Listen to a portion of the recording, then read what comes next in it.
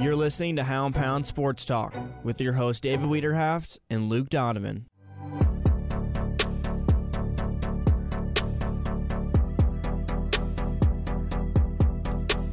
Hello and welcome back to Hound Pound Sports Talk here on 91.3 WHJE. I'm your host, David Wiederhaft.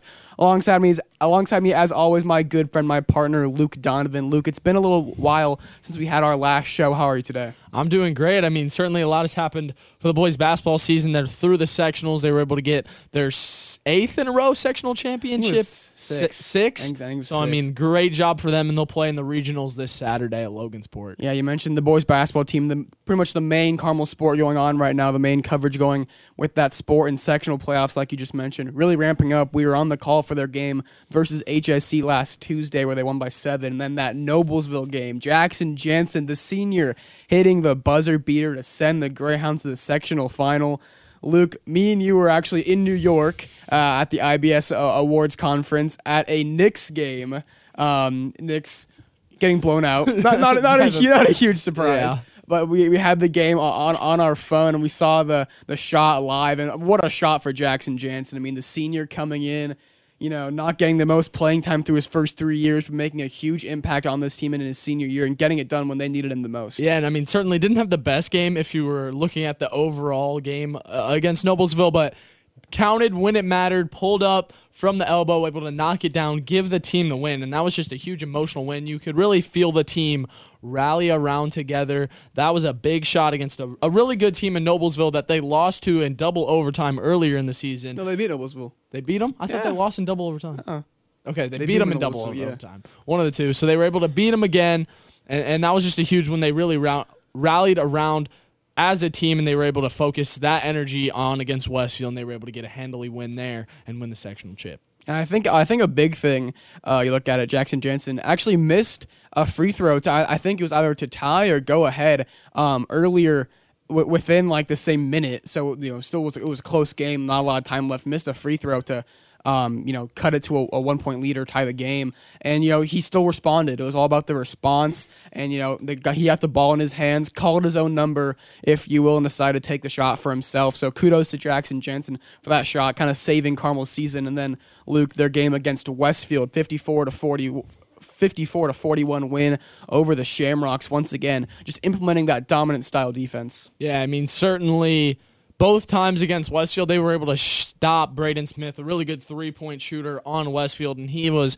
pretty much a non-factor in the two meetings. They were able to keep him on track, and once you can do that, Westfield's offense just a little too slow to keep up with Carmel's, and it was a defensive game overall, but Brian Waddell was able to really push Carmel through. Yeah, Brian Waddell, 26 points in that outing, really getting a lot of attention statewide now. Didn't get, you know, a lot of looks early on in the year, then he injured his foot, missed 5 games, and now, the playoffs and especially this whole second half of the year, Brian Waddell has really been kind of the X factor for this Carmel team. He's scored 20 points or over like 3 or 4 times this year. So he's really been a huge factor for this offense, and we just saw he was named to the All-MIC team. Him and Peter Suter both named to the All-MIC team just, I think, 2 days ago it was. So Brian Waddell really coming along and progressing nicely for this Hounds team. Yeah, I mean, he has been able to elevate the entire offense and really amp up the pressure, because from the beginning of the season when they were a young team, they were really good defensively. Offensively, it was kind of the Pete Suter show, trying to, you know, fight for every single bucket.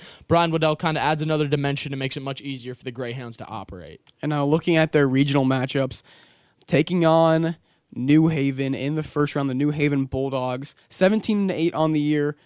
Pretty good record. You know, they're outside of Fort Wayne, so they play a lot of those regional teams like Fort Wayne Carroll and all those teams. And then looking at the other side, we got Fort Wayne Snyder and Marion. Marion, a team that's 14-11, so not the strongest season from them. A little bit of a surprise pick there with the Greyhounds taking on New Haven. And, you know, it was a pretty emotional sectional round, so you got to imagine Ryan Osborne has the guys geared up, you know, kind of locked back in for this regional round. Yeah, and you want to make sure that you're always ready, because all of these games are going to be really close. They're going to be really competitive, and that's what we saw with Marion. They're 14-11, but they're hot right now. They're able to win the close games down the stretch, and that's all you need to be able to do. And whichever of the 4 teams can do that the best is going to be able to win the regional. And later on in the show, we'll have Greyhounds varsity basketball player Bryce Beery joining us to discuss the sectional matchups, the season, and the upcoming matchups. But Luke, let's talk about Bryce Beery a little bit so far this year. Hasn't been asked to score for the Greyhounds, but he's done a lot of other stuff really well, like rebounding and defense. Yeah, I mean, certainly if you look at him defensively, he's so versatile. He can guard pretty much anybody. I mean, against HSC alone, the 2 times they've played, he's guard 7'2" Mabor Majak down low in the paint, but he also can guard one of the best guards, Cole Hornbuckle, who's only standing at 6'1". So from a 6'4" power forward type player in Bryce Beery, he has a lot of value defensively. He can guard just about anybody on the court. All right, now we'll take just a quick break. Keep it tuned here to 91.3 WHJ for more Carmel sports coverage. Doesn't matter.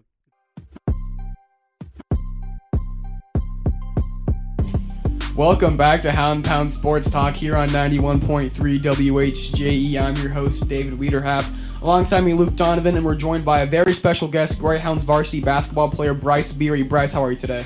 Doing good. How are you guys? Doing well. Luke, you got our first question for us? So we know you guys were able to get your 6th straight sectional championship. What was your overall opinions on the sectional as you beat HSE, Noblesville, and then Westfield? All 3 games were really tough games. I mean, playing in that sectional, it's the second best sectional overall in the state. But I mean, any team can get out of it. I was so happy with all the guys and just keep winning and survive and advance. Yeah, and looking at that Noblesville game in particular, Jackson Jansen, the senior, stepping up, hitting that buzzer-beating shot. What was kind of your reaction like? What was running through your head as he let that shot go? I knew he was going to make it. He's clutch. He really is. And, I mean, when you're a senior, you got to step up and just hit big shots for your team. And he didn't want to go home, so he stepped up. And for moving on into the Westfield game, what was the key to refocus after such an emotional win against Noblesville? Well, I mean, we had to come back to our senses after that game. Tight game. No, we didn't play our best, but Westfield was a tough team, so we had to rebound back, and we came out with toughness and just beat them.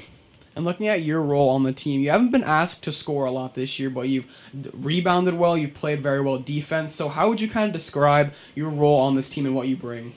I think I'm a team player, role player, obviously, but I mean, everyone on the team has specific roles that they need to follow in order for us to win championships. So I think one of my roles as rebounding and defensively, I'm pretty good at it. So I just want to help the team out at the end of it. Yeah, and so from talking to other players on the team, it seems like you've stepped up as one of the leaders on this team. So how is it being one of the guys that your teammates look up to?